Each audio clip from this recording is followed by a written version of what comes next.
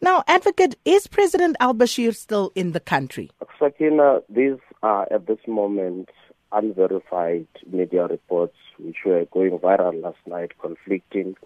So we chose to focus our energies at preparing for arguments which were supposed to submit at 9 o'clock, as is the timeline that was outlined by the court yesterday. We slept at about 3 a.m. preparing those. So at this stage, we are moving from the premise that he's still in the country. And if he's not in the country, surely then it renders your efforts worthless, because what's the point of the ruling then if the man has already left? You'll appreciate that I've just indicated that these are unverified media reports, and I don't want to venture into a speculative mode. So, as I said, we slept 3 a.m. preparing for the argument. That's exactly what we do. So at this point, as we speak, Advocate Mhaga, who would be able to verify the absence or the presence of President Al-Bashir in South Africa?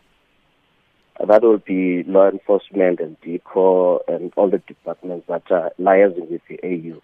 But at this stage, we've not been able to do that.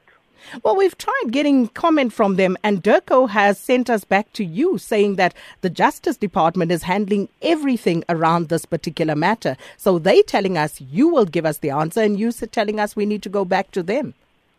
I did not say you need to go back to them, and I said they would be done, that if verification were to be done, they would be conducted. And at this stage, we have not done that verification because we are focusing on the main issue, which is the court challenge that we have to face. We cannot be diverted by focusing on media reports that are conflicting. I said to you, we slept at 3 a.m. because we have to meet a deadline of 9 o'clock this morning. That's where we're focusing. And remember that this is a matter that is sub judice ventilated by a competent court of law. We're not going to allow ourselves to ventilate it through the media. Unfortunately, we have to focus on the court before us. Advocate Mhaga, the Pretoria High Court yesterday temporarily barred Al-Bashir from actually leaving the country. And as such, I think this is where our interest stems from. Because if a court has ruled that he should not be allowed to leave the country, then naturally there would be interest in his whereabouts at this point. The interest should be on government complying with the court order, which we've made it clear after the court order was issued, that we'll take reasonable steps to ensure that it's complied with, and we are on course in doing that. And we'll serve to now focus our energies on the court deadline, that's at 9 o'clock, which we have to comply with as well. So those reasonable steps surely would include government ensuring that Al-Bashir, or at least government, complies with that court ruling that says the man should not leave South African shores. That was the court order, which we indicated to court that if we're facing difficulties, we will revert to court and give feedback.